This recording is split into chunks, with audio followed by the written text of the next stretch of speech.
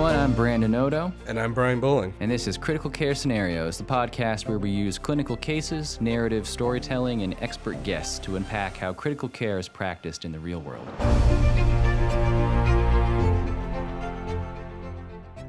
Good morning, Brian. Good morning, Brandon. How are you? I'm just so great. So glad to be here. I'm just excited to be who I am, where I am with you today.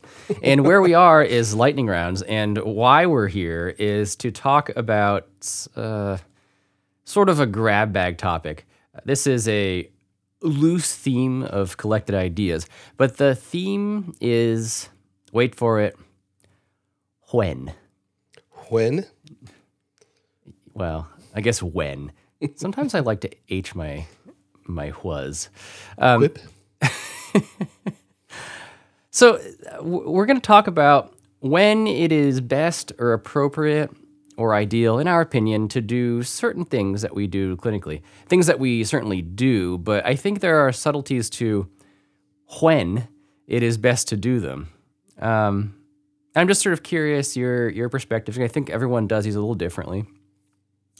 So the first when is, in your opinion, Brian Bowling, if you have a patient who has experienced a clinical change, and usually we're talking about some kind of deterioration, something bad happens. So your patient their blood pressure is crashing, they've started bleeding, they're seem to be herniating, just something is going on, you know. It is probably appropriate to make somebody aware of that. A lot of our patients, of course, are sedated or not conscious, so our point of contact is usually somebody else, like a family member. And obviously, they deserve to know about things that are happening. But the question is, when? When do you involve family and update them about things that are going on? The one extreme would be just tomorrow, or the next time you were planning to just give them an update anyway, right? And the other end would be immediately, as soon as anything happens. Listen, Mr. Smith, we gave potassium today. So I imagine many cases fall somewhere in between, but I think people differ on I don't know, it's a personality thing, or just where they think is appropriate. And as an example, I think lately I've noticed, and this might be a local or institutional thing, but a lot of the house staff, residents, and fellows maybe in my area, their perspective on this is tell people about things right away. So if something is happening, suddenly a patient is crashing, my first, second, and third responses might be airway, breathing, and circulation, and theirs might be airway and then call the family. And I guess my take is that it can be kind of precipitous for two reasons. One is that it's not really the priority if you're focused on the patient. And the other is that you don't really know what to tell them yet if something is suddenly happening, you know? Maybe you know what's going on, maybe you have no idea. And even if you know what's going on, you don't really know yet what the significance is going to be. Maybe you're going to do some measures and they'll stabilize. Maybe not. Often you need information, you need this patient to get a lab, get a CAT scan, whatever, before you kind of know what to make of this. You know that maybe it's new or it doesn't look good. So I'm more inclined to let things reach a kind of local settling point, and so we have a moment to breathe, and I know what to tell them, so that it makes sense. Because otherwise, it's I guess in a way, the implication when you're communicating with them is that you're looking for them to do something. I guess a decision. And I don't really want that when we haven't made enough progress yet. I don't want them making a bad decision. I don't really kind of want their input on the care yet. So it's just going to be needless. You know what it's like? It's like when somebody calls you in the ICU to tell you they might have a patient who needs to come. that's not really actionable information for me. So I'd just rather not know. Tell me when I need to do something. There's a patient or there's not. Otherwise, it's just it's like looming stressor. It's like the idea that one day something could happen. But I don't know. What do you think? Yeah, so I think I think the short answer is as soon as is practical, right? But this is such a nuanced question. I think it depends on a couple things. I think it depends, one, on what the update is, right? So like you said, is it something trivial like his electrolytes are out of balance and we gave him some, or we increased his blood pressure medicine, or we are weaning the vent or whatever? That stuff, obviously, that can wait till the next time you see them. Or if they're not coming in, maybe they're living far away, you have regularly scheduled phone calls or something like that. If it's something, dramatic that's time sensitive, like their coding, right? That obviously has a little more urgency to it. And if it's something that's dramatic, that's not time sensitive, that's a sort of a third option, right? But I think for those dramatic things, like you said, if somebody's coding, it's not the priority to talk. And I don't know what to tell them, right? Now, part of this too differs as to where the family is, right? So if the family's in the room, obviously, and the patient's coding, I have, if I've got a nurse or a chaplain or someone who can take them aside and sort of start to explain things to them, and tell them that, as soon as we get to a point where I'm free to talk, I'll talk to them. If they're, down in the cafeteria getting food, or they're across the street in a hotel or something like that, it's a little different than if they're 3 states away and I'm reaching them by phone. The other thing I think is, again, based on urgency, what time is it, right? If this is the middle of the night and something happened and I feel reasonably certain that, yeah, this is going to be bad, but they're stable until morning, then I'll probably just wait and call them in the morning, because there's no point in calling someone at 3 a.m. to tell them something that they can't do anything about, and there's really no urgency about, right? But I think the other side, besides what you mentioned as far as needing their input, is keeping them up to date in such a way that we minimize the shock value, if that makes sense. And so I think about, in cases like this, a joke, probably a joke in poor taste at sometimes, that an attending told once about a guy who goes out of town and asks a friend to watch his cat. And he says, he calls him a couple of days later, and the friend says, "Your cat died." And he says, "What? Why'd you break it to me like that? Why didn't you tell me, the first time I called, well, your cat, got out. And we're looking for him." And then the next time you go, "Well, the cat got hit by a car and we took it to the vet and it's not looking good." And then the next time, "Well, sorry, the cat died," and sort of ease me into it. And the guy says, "Well, I'm really sorry. I'll try to do better in the future." And he says, "Okay, well, I'm really distraught about my cat, but have you had a chance to talk to my mom by any chance?" And he goes, "I got bad news. Your mom got out." So I think if we can ease people into these things, right, instead of calling and saying, "I've got bad news, your dad died," right? And they don't see it coming, sometimes that's just how it is, right? Sometimes people die suddenly, but sometimes there's a lot leading up to it, and we just maybe didn't take the time to fill them in. Things have taken a bad turn, and we're doing our best, but it's not looking good, sort of thing. Even if they can't do anything about it, even if they can't even come in, right? They're 3 states away, for example. I think it helps ease them into what may be coming down the road. Yeah,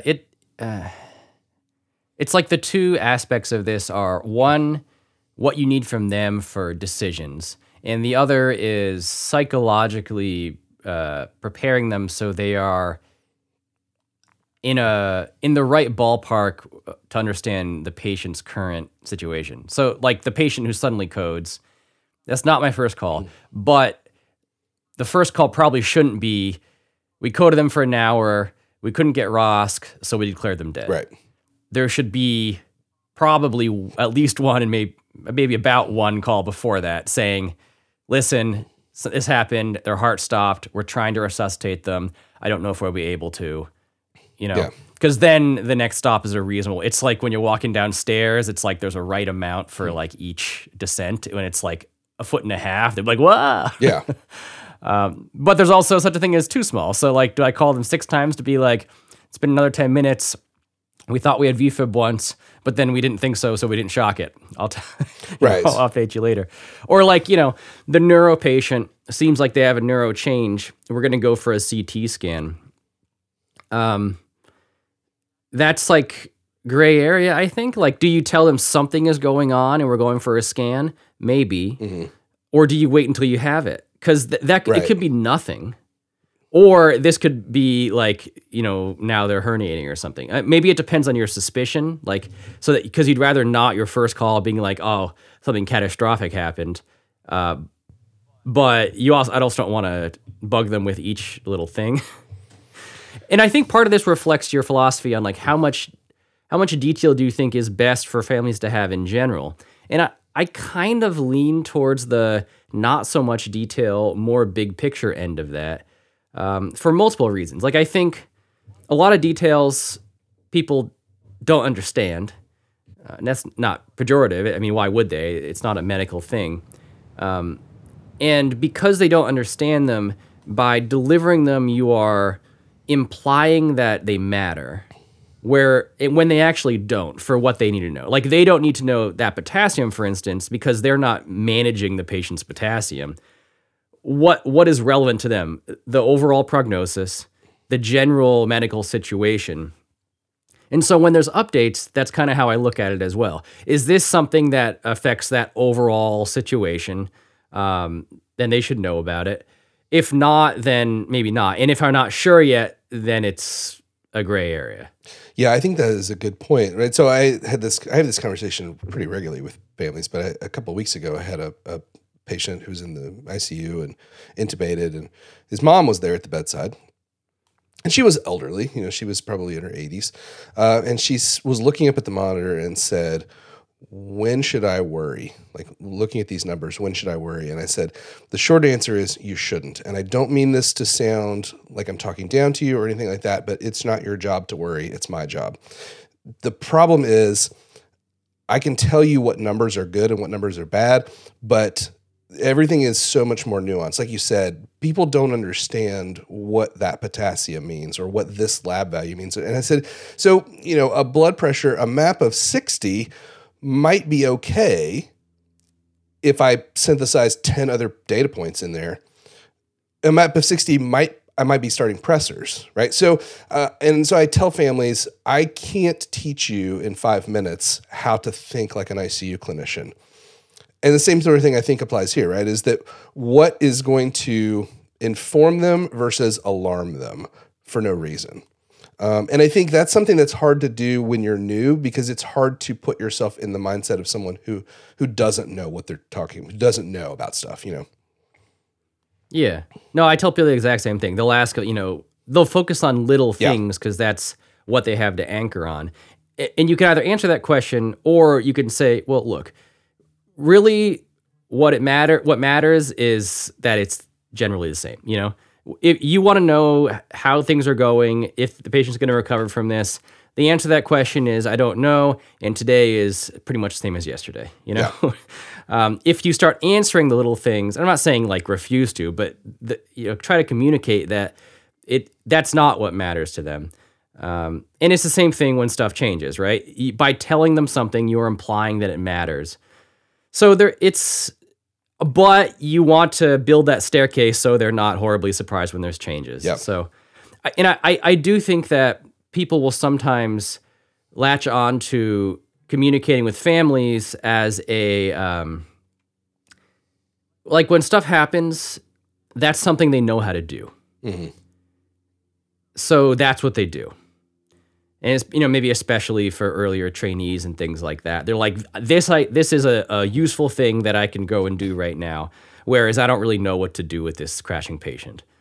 And it's fine, but it also has the potential for opening the door to, I think, inappropriate actions, because often the action that families can do is guide the the goals and decisions of care. And it may not be a good time for that. Yeah. I mean, I think people often make these calls and they're like, listen, this patient looks real sick. We should just call it quits. Like, this patient's going to die.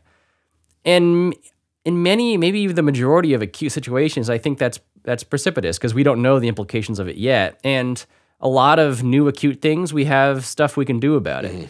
Now, if you're looking at the overall picture, then that's fine. But overall picture didn't just suddenly change, right? I think decisions like that are better to be made in the calm light of day based on the overall trajectory, not because something just suddenly happened. You know, even if their heart stopped or something, yes, there's not a great prognosis to that. But the time to say that if this patient's heart stops will tell us this patient's not going to survive was not when it stops. Right. It was before. Right, exactly. Nothing has changed now, Well, except that it's emotional. yeah, and I often tell families this, and I think it's something worth mentioning to trainees and new providers as well, is when we're talking about those things in hypotheticals, right? So if the worst case scenario, your heart stops, do you want us to do CPR, blah, blah, blah. It's hard to sometimes visualize that, because it's not happening. But sometimes I'll talk to families about, particularly if it's someone like, an elderly parent who has a lot of comorbidities, and odds are if they arrest, they're not going to do well. And the families will sort of hesitate and they don't know what to say. And my general default is, hey, if you're having any equivocation right now, then we do everything, right? Because there's nothing we can't undo. And I think that's something we lose sight of in conversations like this, is that we feel like, well, this patient's going downhill, and if we start pressors, then we're committing ourselves to, full-on resuscitation and ECMO and trach and peg and a lifetime in a facility. No, we're not. Even if I intubate someone who really probably shouldn't be intubated, like, I'm never going to be able to get this person off the vent if I put them on the vent. That can be undone at a later point. So we don't have to rush people to make decisions. And so therefore we don't have to call people in the middle of the night necessarily to make decisions, unless it's something like you said that absolutely has to be, right? You're coding someone right now. Do you want us to continue? Things are not looking good, right? Yeah, the emotion of something immediate and palpable and visceral can sometimes help stimulate decision making that might have been sluggish, but I think far more often leads to wrong decisions. Yeah. I mean, how something feels in its immediacy is not necessarily more right, and probably is less right than something that was made, a decision that was made calmly. You imagine like a family member walking in the room and you were like placing a central line, and it was totally fine and routine, but there's a good amount of like blood that leaked, so you have like blood on your gown and on the floor, and like a little bit on the wall, and they're like, "Oh my God, what's going on?" Yeah. No, it's fine. Everything's fine here. Right. But that's not necessarily how that looks, right?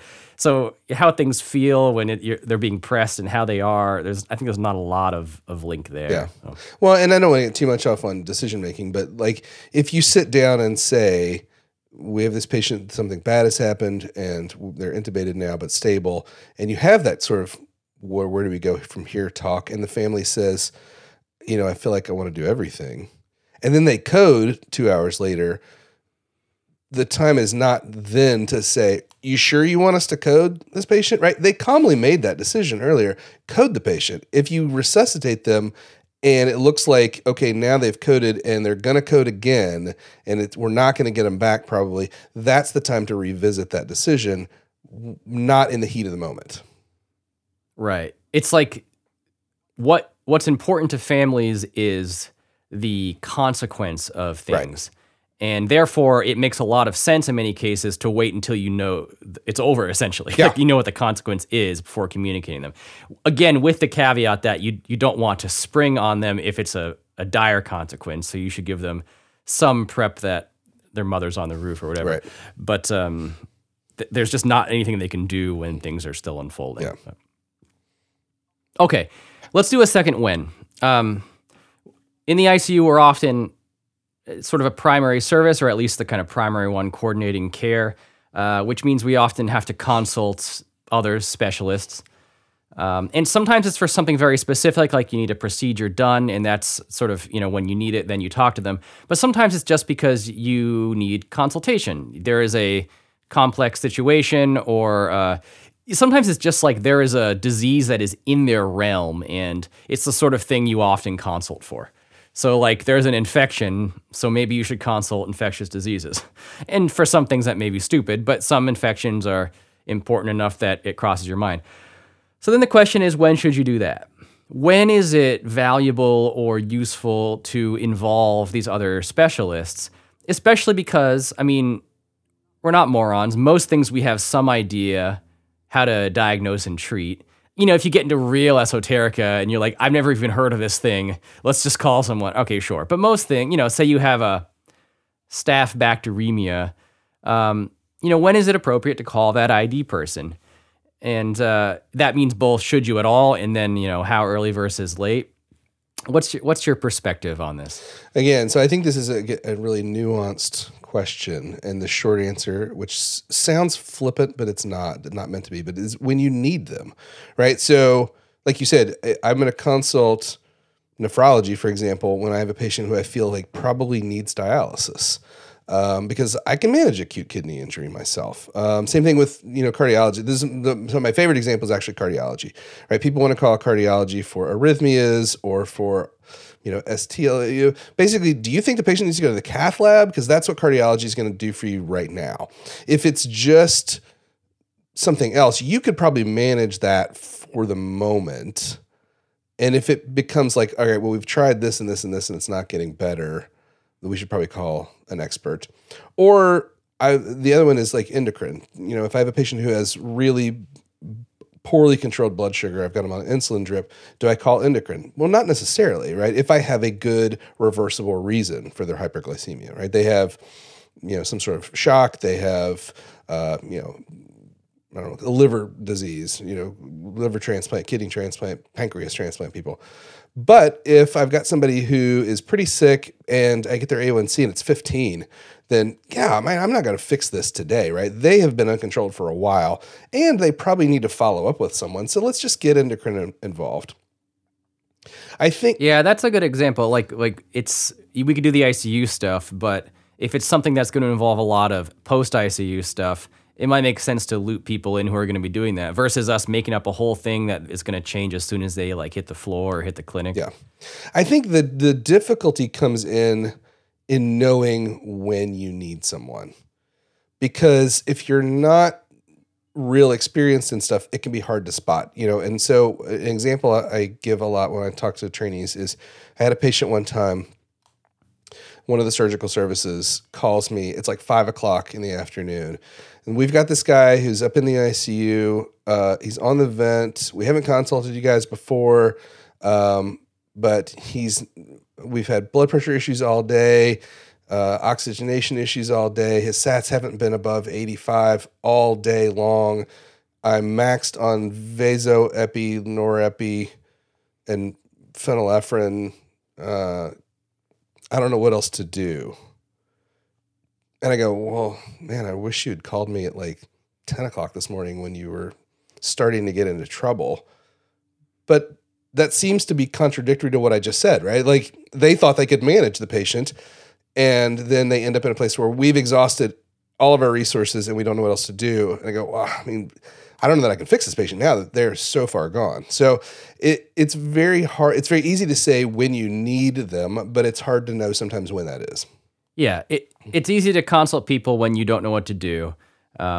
What's challenging is knowing when you don't know that you're missing something. Like you're unknown unknowns. So that's, I think, where a lot of consults arise that may or may not be necessary from either person's perspective. It's accepting the blind spot of what you might be missing. I think we're doing the right stuff here, but let's get another set of eyes on this, because the last thing you want is to have a specialist come in and say, you guys got this all wrong. You missed the right diagnosis, or you're giving the wrong drug. Fix this before you kill this patient. But actually, that's not the last thing. The last thing you want to do is have the same problem, but you didn't think to consult someone, so you never hear about it. So that's where, and some people are really broad about that, and they're like, just, they say, you load the boat with everyone else, so if it sinks, then they go down with you, which I think is kind of an insipid way of looking at it. But it's making absolute sure that at least if you're doing something wrong, you're all doing it wrong. Yeah. Versus, by and large, managing things you can manage, but having some humility that other smart people might have a perspective too. But of course, there's a balance, right? Consulting people for stupid stuff is not going to improve their lives or yours. And adding more perspectives that are not that helpful doesn't clarify the picture either. You end up with a chart with all these notes on it, either saying the same thing you're already doing or slightly different things that you're ignoring, which and so doesn't add to I much think either. one other thing to throw into the mix is it depends on the system that you're in, right? If you're in a sort of closed system, meaning like where I think you and I both practice in these academic systems where everybody works for the same group, we're all kind of in it together. You tend to know these people very well, right? That's one thing, right? I might be like, who's on for cardiology today? Oh, that guy, I know him. He's nice. I'll call him and I'll go, I got this guy. I don't know if you need to see him or not. Let me tell you the story.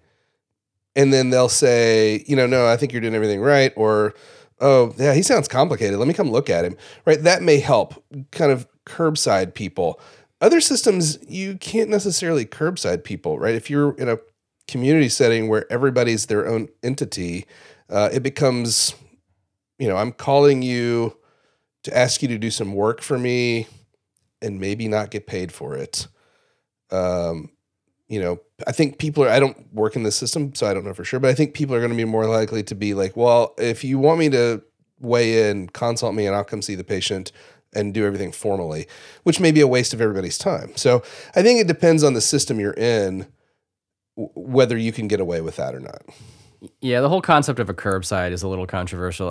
I think it's always something to be done with a little bit of caution, because no matter how you do it, you're essentially asking someone to render an opinion with incomplete information without doing all the stuff they would normally do. So you're just hoping that whatever they tell you, which may be as simple as we don't need to see the patient, but that is still a decision.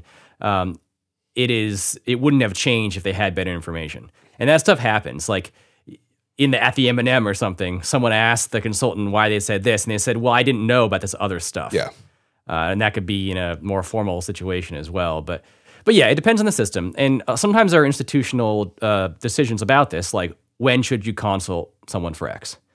We've decided en masse that, that example of staph bacteremia, the ID people have literature that it improves mortality when you consult ID in that situation. So that's a very specific situation where perhaps even if you don't think you need help, you should, because there is evidence on this. But some places they're like, surgery should always be involved in, pancreatitis or something like that. Or we don't want to hear about it if it's not surgical, we should never be involved, whatever. Some of this is how available they are, how busy they are, who else is around, and so on. Like, we don't have endocrinology at our center, so they are not consulted for anything. And obviously, you get by. Sometimes you really wish you could. Other times you would have called if they were available. But, okay, next one. You and I are not attending physicians. I'm a PA, you're an NP, which means that we're generally working alongside attending intensivists. And this would also potentially apply to a resident or a fellow, a trainee along those lines. And, I'm sure similarly for someone like a nurse, in just kind of a similar way. When should you call the boss, the attending? When do you escalate things or notify these people about what's going on, about something you're doing, something that you're considering doing? When do you kind of close that loop? And particularly, obviously, if you're standing next to them and something's going on. But if they're not around, maybe they're not even in the building. When do you start to talk to people? Yeah. So I hope people are picking up on the theme of this episode, besides being when, is that critical care is very nuanced, right? Because I think I've said that a million times, but I think it depends a lot on... So I would look at this the same way I look at consults, right? So when do I need my attending for something? But the caveat with that also is, who's my attending and what does my attending want to know, right? Because I have some attendings who they want to be in the loop, right? They really want to know stuff. I have other attendings who sometimes I won't even tell them about a new admission until, towards the end of the day so that they can be prepared when they do sign out to the night attending, but unless I need them, right? Other attendings, I'll say, hey, I got a new consult. It's this patient in the ED. I'm going to see them. They sound fine. I'll let you know if it's anything different. So I think a lot of it depends on what they want to know and how much they want to know. And I think it depends too on your relationship with them, right? So I have some attendings who, from me, don't care if they hear from me very often. But from a person who's a new grad, they want to be in the loop all the time, right? Because we've established this relationship that they know that I'll call them when it's important. But the new person, they don't have a good feel for yet to know if they know when it's important to call, right? So I hate to sound wishy-washy about stuff, but I think it just is very variable. No, I think it's like these others. It's on one hand, when do you need help with something? But on the other hand, what would they want? Mm-hmm. So just like the consults and stuff, some things they would just like to be involved with. Again, with the additional element that it's not a completely level relationship here. There is a degree of supervision involved, and that means that they are responsible to a certain extent for the things you're doing, even if you don't tell them about them. Right. So how much are you going to do within that space depends how much they trust you to do them. I mean, of course, you can do whatever you want, but they may be upset about it if it exceeded that range. So very much based on trust, and I think their personality and how willing they are to give you free rein. And some of it goes beyond trust and just what do they like to, what do they want to be involved with? Some people want to be involved in a lot of details. That's how they are. Mm-hmm. Some people start that way and then are able to kind of release more autonomy to others later. And some people just have particular areas. I mean, these are clinicians with their own interests and things, and maybe they trust you to manage that severe ARDS patient, but maybe that's something they're into and they would like to do stuff too, right. And not necessarily to be purely like high-level managerial, like tell me if the patient died. So I think you have to just work it out, erring on the side of caution, because if they start to think that you're, like a rogue agent, it can be hard to walk that back. Yeah. And I think most people would rather, talking about surprises again for families, they'd rather not be surprised. So even if it's just a matter of like FYI that, this patient's been circling the drain, or like, hey, they herniated, yeah, and we're giving them hypertonic or something. It's not necessarily they're going to weigh in on that, but just so they generally know where things are at. I mean, they are responsible for these patients. Yes, if you know what you're doing, you can probably do that. But, they probably don't want to come in the next day and like 8 people have died or something. And right. Like, all right, so like what happened here? Right. Well, getting back to the, example of, I have attendings who are pretty laid back and they know I'll call them when I need them, but I'll still usually text and be like, hey, I've just let you know I'm going to see this new consult. Here's the 2-second rundown. I'll let you know. And, I'll get like thumbs up emoji back or whatever. But I still do it, even though I don't think they care that much. But like you said, it's so that if I get down there and this consult was undersold to me, and this guy's real sick and needs an airway, and when I call you and be like, we're going to intubate this guy, you're like, what guy? What are you talking about? Well, we have a new patient, Yeah, it's kind of like those steps when you're talking to the families. Yeah. Like when you do call them, it would be nice if you didn't have to first say, well, so first they started bleeding, then they went to the OR, and then their head popped off. So we had to find it, but then it was down the elevator shaft, so we had to call maintenance. Anyway, I'm calling because the family wants an update from you. Yeah. But I mean, look, there's been times when I like got in touch with someone. I was like, listen, this is what I've been dealing with for the past 6 hours, on this night shift. Like, do you have any ideas? And I think it's not unreasonable, but you should be pretty confident that all this other stuff you've been doing was appropriate, because otherwise, just like when you got that call from the floor, they might be like, listen, you could have done different stuff 5 hours ago, now it's too late. That's what you don't want to hear, right? So Okay. Last when. Most of the things that we would like done, plans of care and therapies and tests and whatever else, involve our nurses. The bedside nurses are the ones who are administering a lot of this care. So often it starts with us, quote, writing an order, which used to mean on a piece of paper. Now it means in our EMRs, you click a box or something. The question is, when should you do more? Because you could just click a box and then it will wend its way through the electrons to the nurse's computer, which at some point they're going to open up and probably find an order that they're going to have to do something about, or not, depending on how it pops up for them. But when should you just basically go and tell them and loop them in on the plan and say, again, something small like, hey, we're going to give some potassium, to something big like, we got to get this patient to the OR, something like that. When do you close that loop with them in a more explicit way? So I think if you're talking about overall plans, like for the day, I like to communicate that. Now, I will say this. I am not always the best at this. Sometimes I get busy and forget. Sometimes, I go to the bedside and the nurse isn't there because they're in their other patient's room or they're getting meds or supplies or whatever. And I will get distracted and forget to text them because we have texting through our EMR, which is very helpful for things like this. But I try to, unless the plan is just sort of no big plans today, we're going to do the normal things. I try to let them know, like, okay, so the plan is we're going to start some vasopressin and try to wean the epi back. But I want you to wean it to this and, then call me and blah, blah, blah. I try to have a face-to-face conversation if I can. But like I said, the messaging system is nice because then it's in writing. They can refer back to it, right? If they're, if you try to poke your head in there while they're in their other patient's room and be like, let me give you some detailed plans while you're in the middle of something, they may forget or whatever. So it's nice to have it in writing.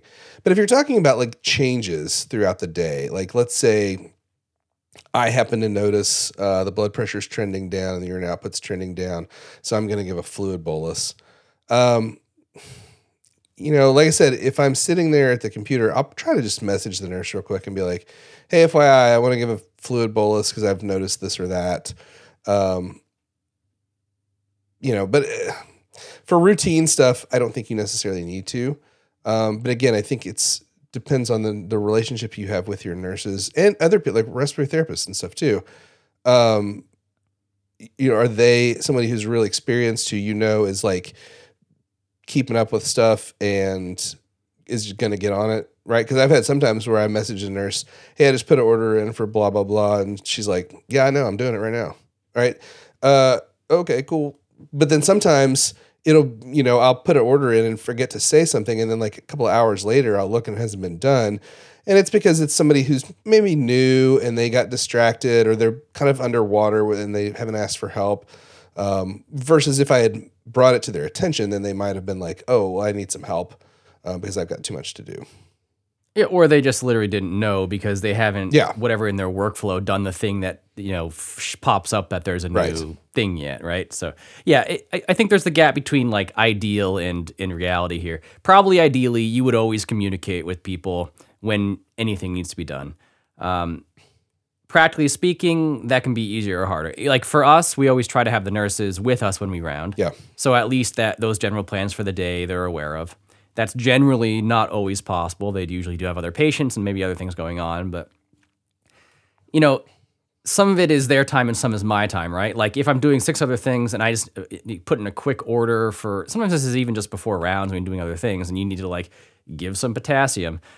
It can be a lot of burden to just go and like track people down and be like, potassium, and especially when it doesn't really matter when. It's not urgent, right? So definitely if something is truly time sensitive, then I think you have to close the loop, both so that they know about it sooner and so that you can confirm that they know about it. Because just writing an order is open-ended and you don't know that they saw it. Yeah, and I was just say, I think that's when you mentioned time sensitive, I think that is a big key, right? If I want to do something and I want it done reasonably soon, then I need to go and talk to them because like you said, people get busy with stuff. Their normal workflow may be only to check things every so often. But if it's something like, I want to give this med today, right? I don't really care. It's no hurry, or I ordered a CT scan and it's not a rush. So whenever you can get to it, it's fine. Like maybe I'm doing surveillance cultures, right? I ordered blood cultures. Just draw them at some point today. I won't necessarily track them down and talk to them. Yeah, I hope that they're understanding that, because again, I would like to tell people about everything, but if you're in a hurry, and I'm sure they'd rather not be surprised to find stuff, but I hope they get like, all right, this is something they want at some point, and I'll get to it.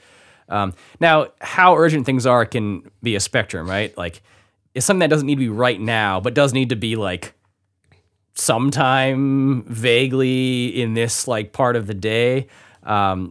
If you get, like you said, a few hours and things still don't happen now, maybe it's becoming more urgent. Right. It's like people ask me, like, should I order this scan or test stat or not? And I'm like, well, it doesn't need to be now, but it does need to be like today, sometime. And if you order it like routine, that might mean like kind of never.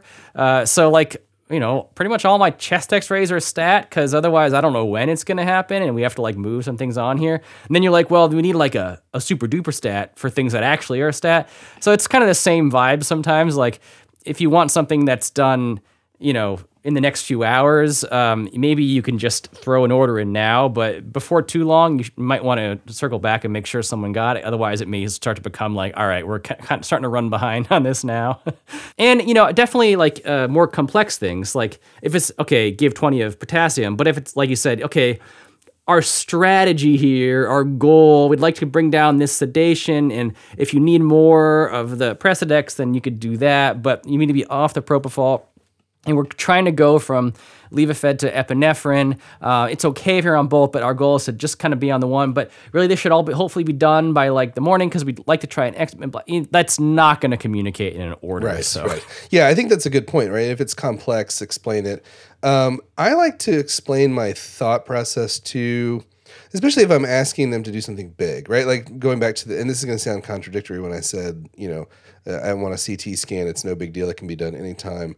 But maybe I will tell them, hey, this is not a hurry, right? So don't drop everything you're doing to go to CT scan. But here's why we're going to CT scan too, because it puts them in a weird spot, right? If the family's like, why are they going for a CT scan? And they're just like, I don't know, because it's ordered, Right. So sometimes it's good to communicate that in general anyway, to let them know, hey, this is not a hurry. So don't feel like you need to or drop to give everything. the bounds for that, like, this can be whenever, but it should be this shift. Right. Something like that, right? Because the nurses are in the middle of a lot of this. Yeah. Like I said, between us and families sometimes, other services, whatever. CT calls and they're like, do you need this now? Because I have like a stroke alert on the table. And like, okay, no, it doesn't need to like bump that. But they're like, okay, well, but the tech's going home in 3 hours. Like, can it be tomorrow? Like, is that okay? So they may be fielding a lot of stuff that at the best you would have to deal with otherwise, but at the worst you may end up not on the same page for what's happening. Like you said, applies for others too, respiratory therapy and many others. And you'll get questions from nurses be like, I saw your order. Why are we doing this? Right. And so happy to answer that, even if it's just a matter of education, like here's why you do this in this situation, or like here's our thought process, here's what we're trying to rule out, thinking about, treating, whatever. And that may influence things that they're doing that you don't know about or are just on a low level, so they can hone the care they're providing to try to pursue the same goals that you have. Yeah, well, one thing, so when our EMR system, we have someone is designated as the first call provider, right? And so tends to get all the messages. And so one thing that kind of drives me nuts sometimes is when, MRI, for example, will message me about, hey, I have a question about this MRI that you ordered. And I, in fact, did not order an MRI and didn't even know there was an MRI ordered, right? But I'm the first call provider, so they contact me. And it's sometimes frustrating that I go, well, neurology or whoever, right, didn't tell me they ordered an MRI. I don't know why they want the MRI, so I can't answer their questions. So I should think about that when I do stuff myself, right? So the nurses are going to get a call from CT that says, like you said, does this need to happen right now? And they're like, what CT? What are you talking about, right? So yeah. So I guess what I'm saying is sometimes I get annoyed with things that happen to me that I probably do to other people too, and it benefits us all to think about that, so that I don't do to others the thing that bugs me when people do it to me. Yeah. Yeah. I mean, of course, I'm very anti anyone writing orders except for kind of the one primary person anyway, for that exact reason. But you're right. And I think it's good for us all to remember as a general rule that anything you can complain about in the healthcare process, it's probably worse for the nurses. Yeah. They are just kind of at this low point in all the stuff that runs down where they tend to field everyone's issues and then have to answer to the next person about it when they were not responsible for any of it. So, yeah, all of the could always be worse. all of the blame, none of the authority. Yeah. So. All right. Anything else we should say about whens or anything else?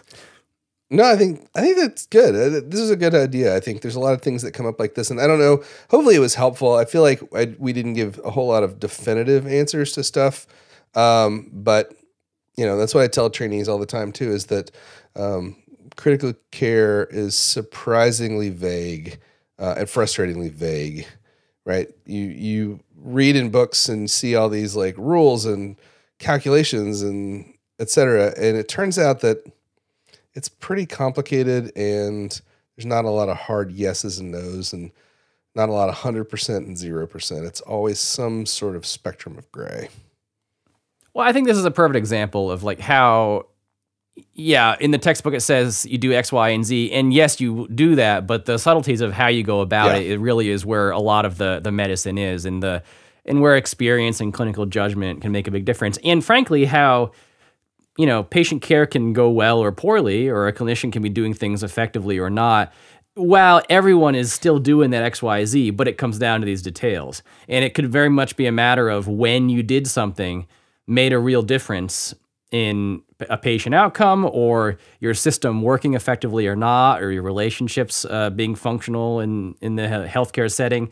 And it was just a matter of like, when did you make that call? Yeah. Or, did you reach out and talk to that nurse now or an hour from now, or did you consult them today or tomorrow? There's not a broad right answer, but there may be a right answer in a particular situation. So again, not to be vague about it, but these are the things that that you learn over time. And, the things that we like to try to communicate in, let's say, a podcast that focuses on case-based scenarios. Exactly. All right. We'll talk to you guys next time. See you guys.